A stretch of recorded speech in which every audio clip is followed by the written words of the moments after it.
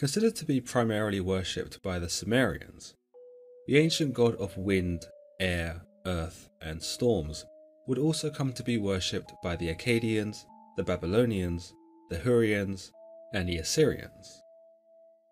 Unlike many of the primordial beings in Mesopotamian mythology, Enlil had a much more prominent role, and was certainly more popular than the others in terms of worship. Otherwise thought to be the Mesopotamian god of the atmosphere, Enlil was one of the first descendants of the primordial beings, and would come to make up the Trinity along with his father Anu, who controlled the sky and the heavens, and his brother Enki, who controlled the water. Together, this triad would rule over the heavens, the earth, and the sea. Yet despite their equal importance, it is Enlil who would gain much of the attention from the mortals who worship them, and it was Enlil who would outshine them, from his legendary tales of the flood to his salacious exploits in the Book of Gilgamesh. In fact, in some tellings, Enlil was considered to be so above the other gods that they could not even look at him, for he was too powerful. In today's episode of Mesopotamian Mythology, we'll be exploring the origins of Enlil, learning about what made him so special, and dissecting a few of his most popular stories, where he demonstrates the traits of both the hero and the villain. The name Enlil is derived from the Sumerian word En, meaning Lord, and Lil, meaning wind, thus making him Lord Wind, or in other translations, Lord Storm. Alternatively, another translation of Lil is thought to paint the deity as a phantom or spirit that manipulates the wind, or perhaps that Enlil was thought of as the personification of the wind itself.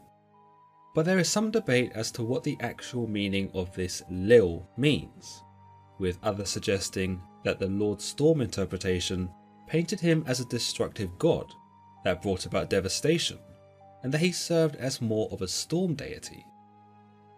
This can be reinforced by some of his nicknames in various texts, where he is described as a raging storm or a wild bull. But as far as the Sumerians went, Enlil was a far more benign deity, one who would be considered to be a fatherly king and the supreme ruler of everything in existence.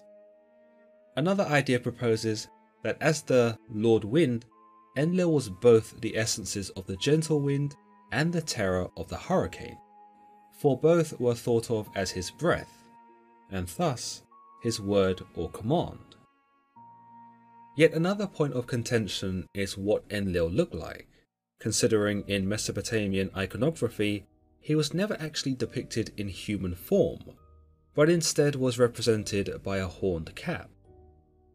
This cap, which consisted of 7 pairs of ox horns, would become something of an essential symbol of divinity and divine power, and would come to influence many subsequent cultures, where horned caps were a consistent piece of attire amongst deities.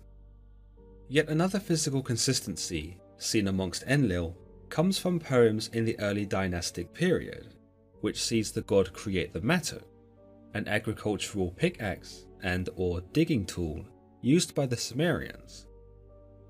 Legends, as well as the stone tablet known as the Song of the Hoe from Sumeria, detail that the pickaxe was a glorious thing to behold, and was made from pure gold.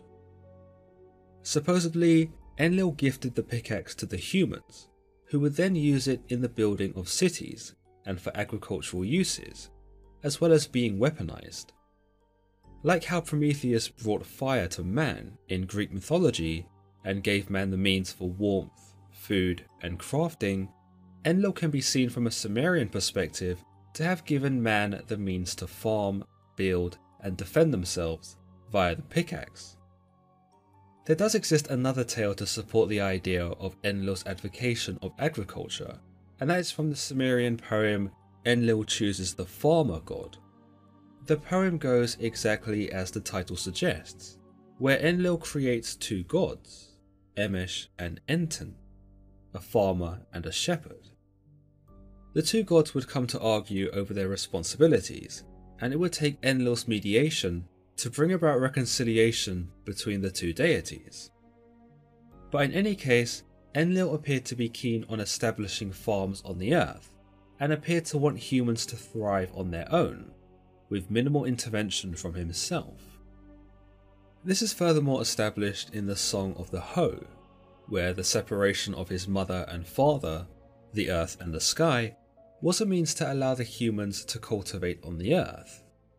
He is said to have dug a hole in the ground, and from that hole sprang forth the very first humans, where Enlil himself explains how to farm and provide for themselves. He bestows upon the humans the legendary hoe, and with that, the humans go on to thrive as they do. Yet another version of mankind's creation exists on another Sumerian clay tablet known as the debate between sheep and grain, which tells us about the two gods Ashnan and Utu, those who represented grain and wool respectively.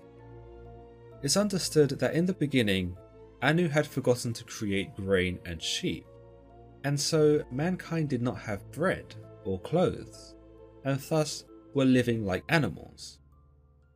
It is then Enki who suggests to Enlil to give Ashnan and Utu to humanity so that they could grow food and clothe themselves. Amongst all this, the Sumerians would believe that Enlil could be identified as a culmination of all the stars in the southern sky, which in a similar fashion was true of Anu, who made up the stars of the equatorial sky, and his brother Enki, who made up the stars of the northern sky.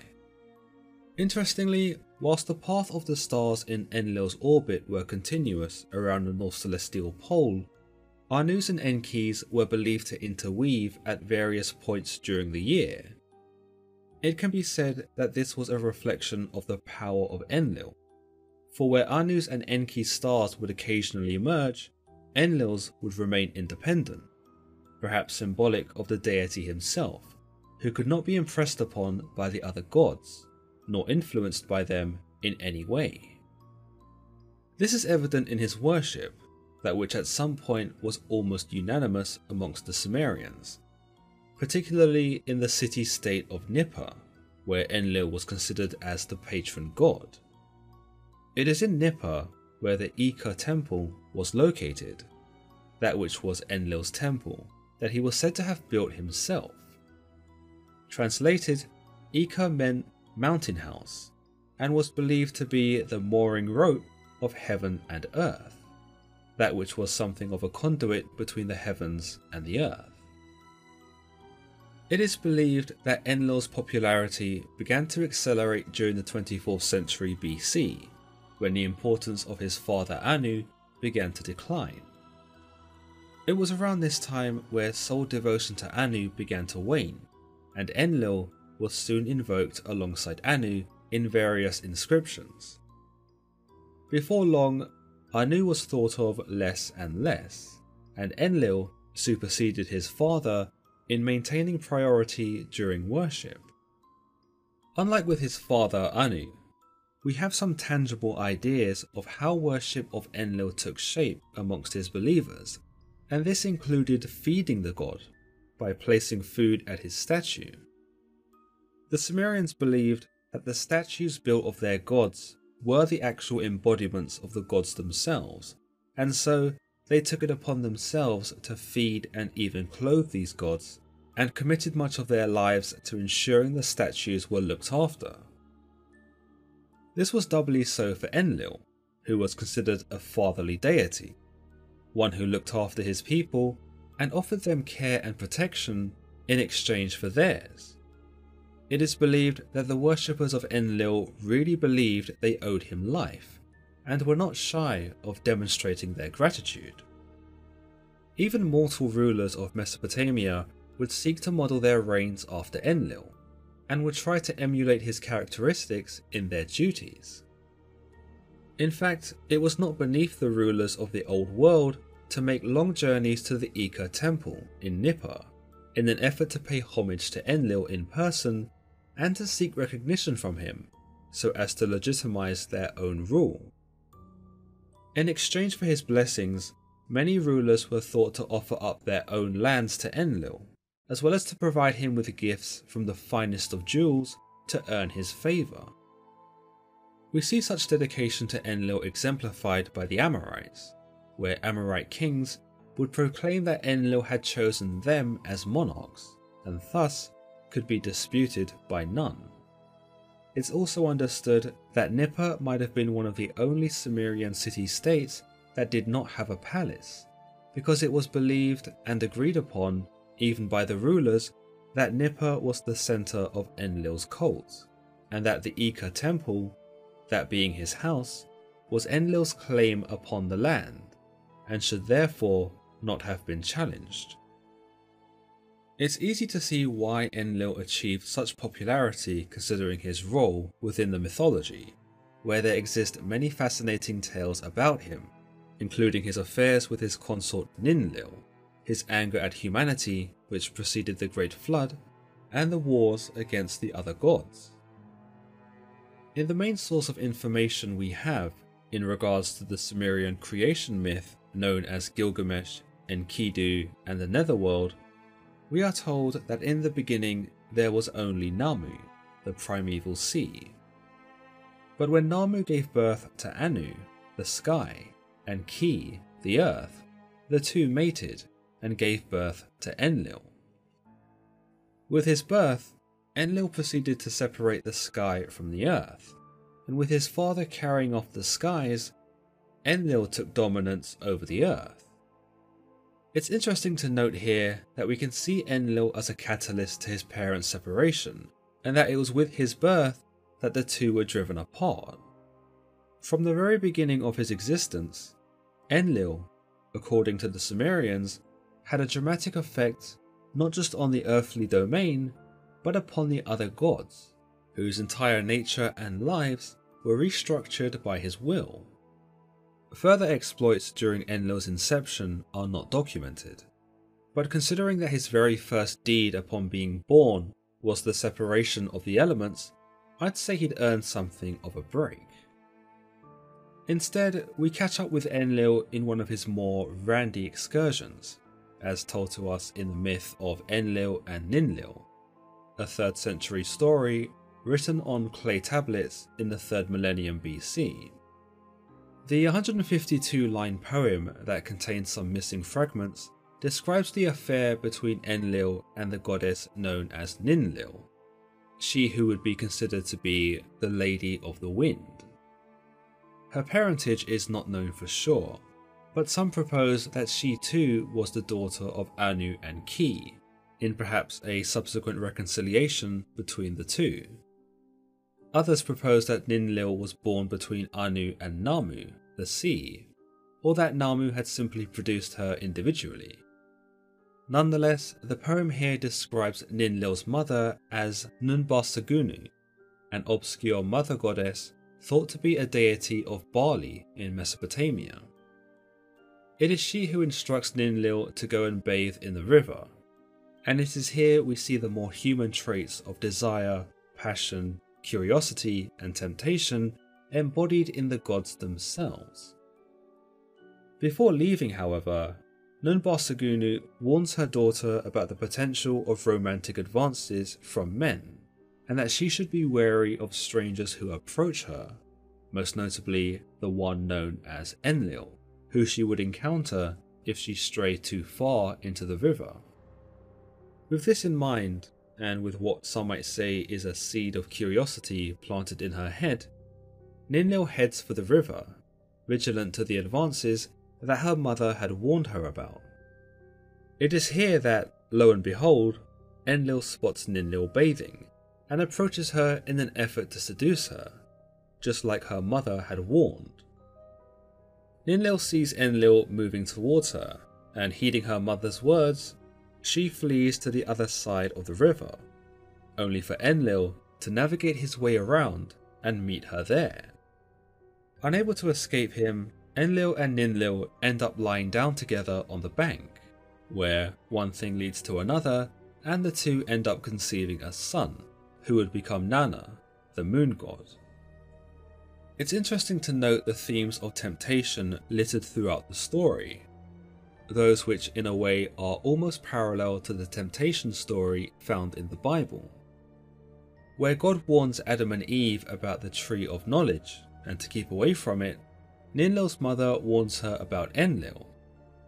Whilst Adam and Eve and Ninlil offer up some resistance, they are ultimately felled by their own temptation and curiosity, which sees them disregard the warnings of their superiors.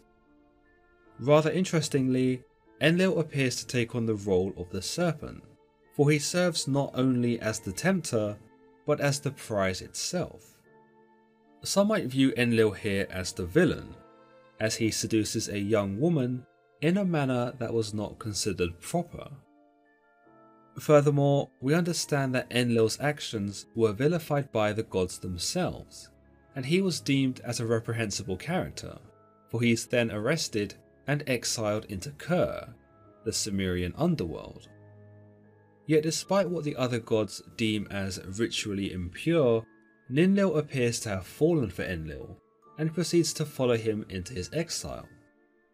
The story then takes on less of a take on the evils of temptation and instead becomes a story of forbidden love, where the original tempter adopts the role as more of an underdog hero, or at least one who might be rooted for.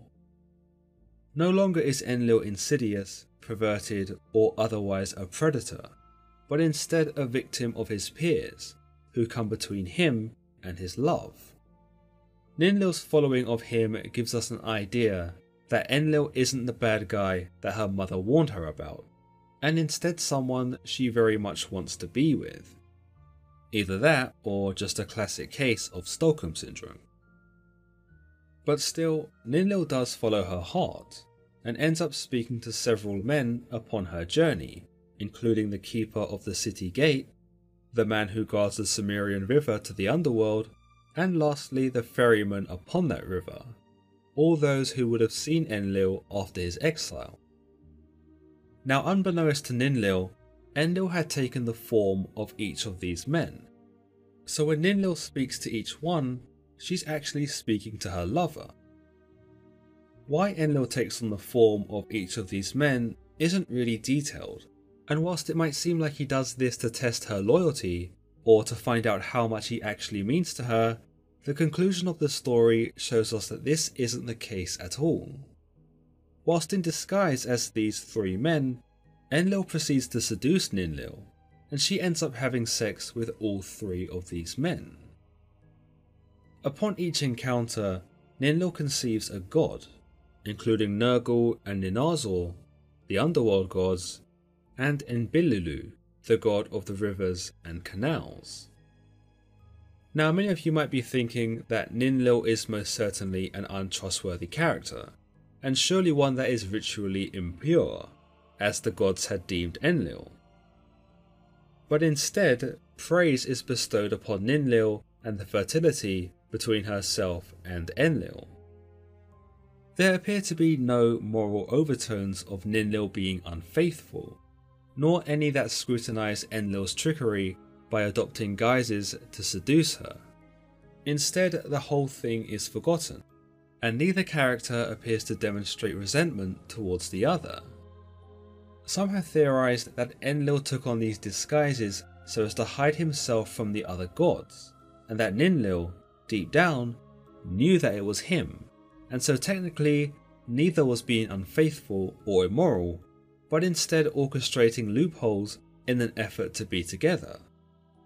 But the text does not provide such reasons, and it can also be said that this simply wasn't so much of an ethical issue for the Sumerians, and merely a way for them to bring about multiple pregnancies that would bear more of the gods. Whilst the story serves as much more of a coming-of-age story for Enlil, we later see him as a much more revered deity, one who is not challenged at all by his fellow gods, and one who has complete dominance over the earth. In the Akkadian version of the flood story, for example, Enlil comes across as far more severe beyond his youthful years, and not one who tolerates anything that irks him. He is seen to be short-tempered, brash, and hardly the compassionate god that the Sumerians had previously portrayed. Whilst the flood story was originally recorded in the Sumerian Epic of Gilgamesh, how the flood originated is unclear due to the original text being damaged. But in the Akkadian version, Enlil is the cause of the flood, for he wished to annihilate humanity, who in his view were making too much noise, and that they were keeping him up at night.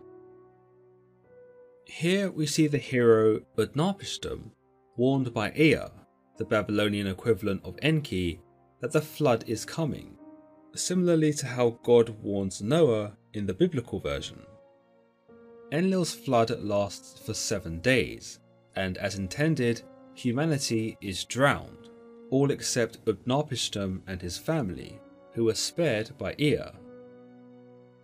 Of course, when Enlil learns that these handful of humans survived, he's outraged, for not only were his wishes undermined by the other gods, but so was his power.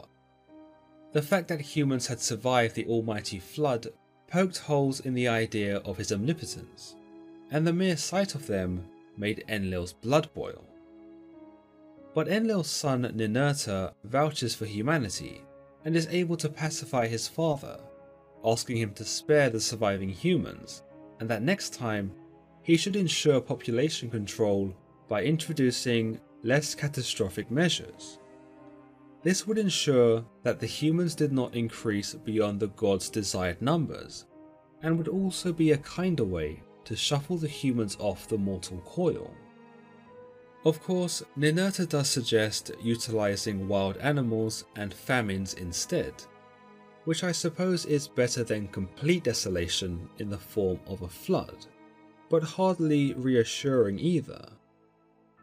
Agreeing to his son's suggestions, Enlil goes to Utnapishtim and his wife, where he grants them immortality for their loyalty to the gods. In this version, we can see Enlil painted in a different light, as not just a vengeful god, but one who didn't think too highly of humanity either. He does not think twice about destroying them, and does not seem to try and reason with them in an effort to establish peace. The humans irk Enlil, and for this, they are obliterated.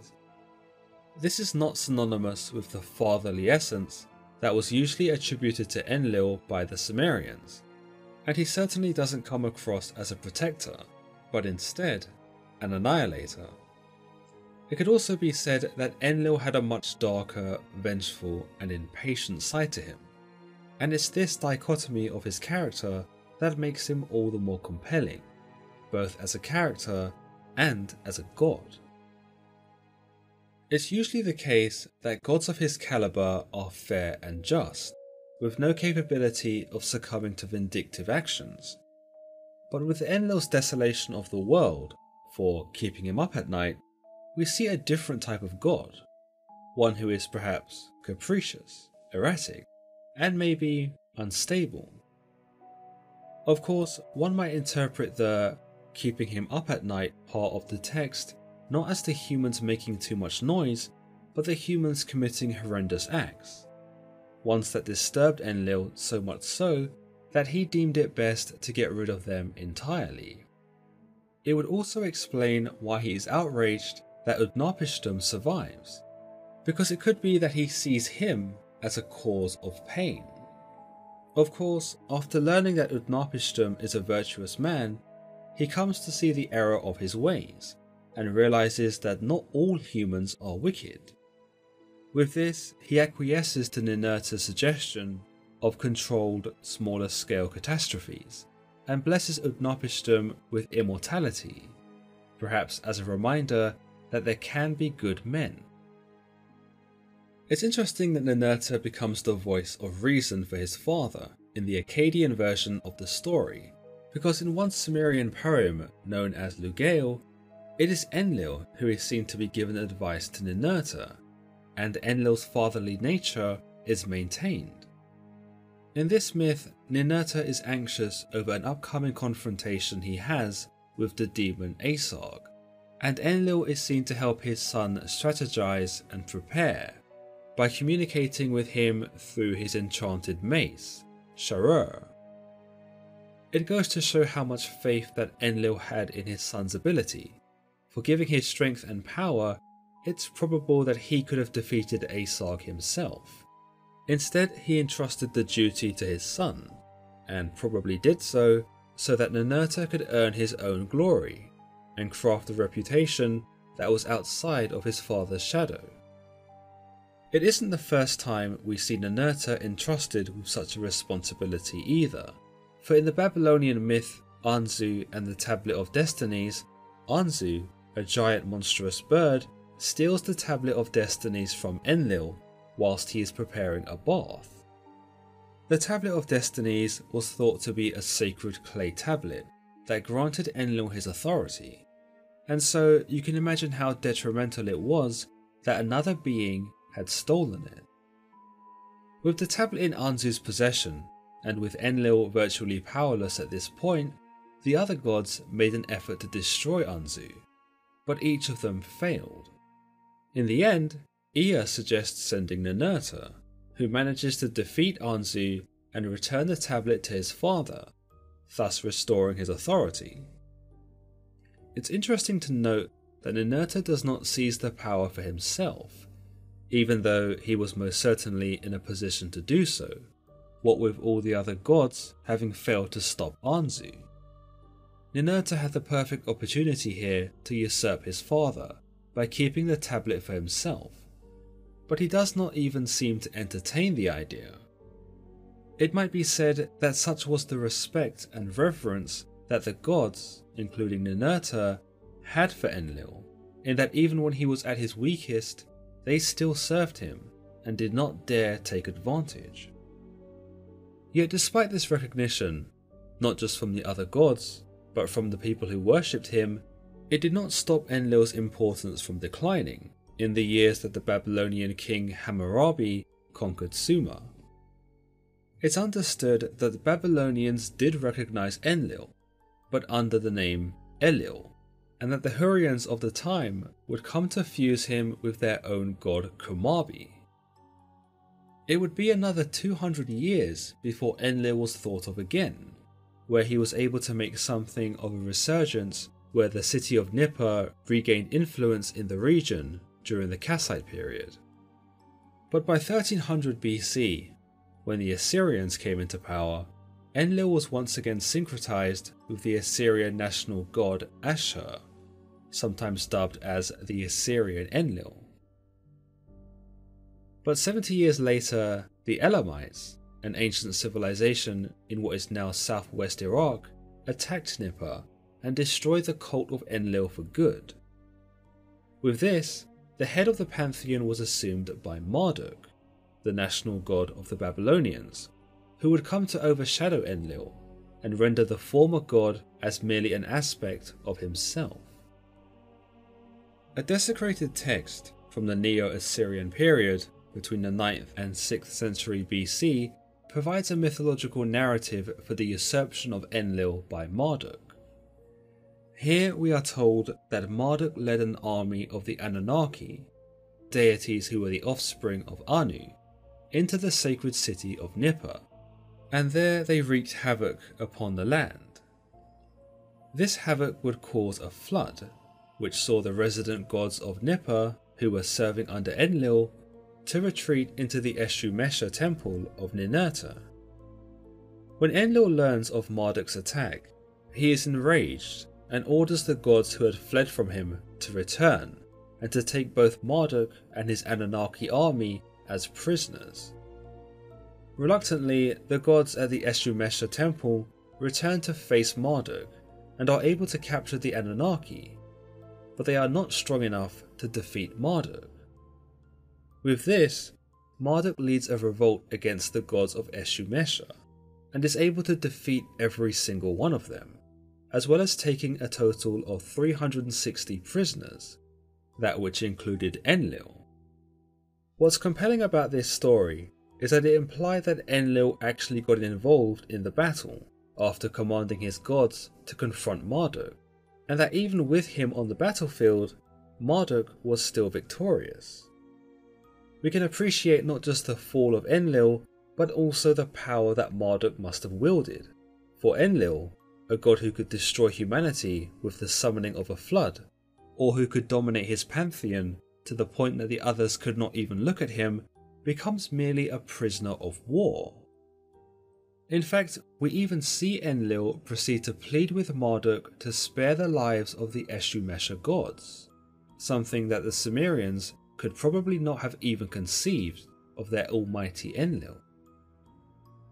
Still, despite the rise of Marduk, Enlil's temples still functioned hundreds of years after the apex of his worship, and whilst tribute was not paid to him in the way it once was, echoes of him still lingered in the region of Nippur.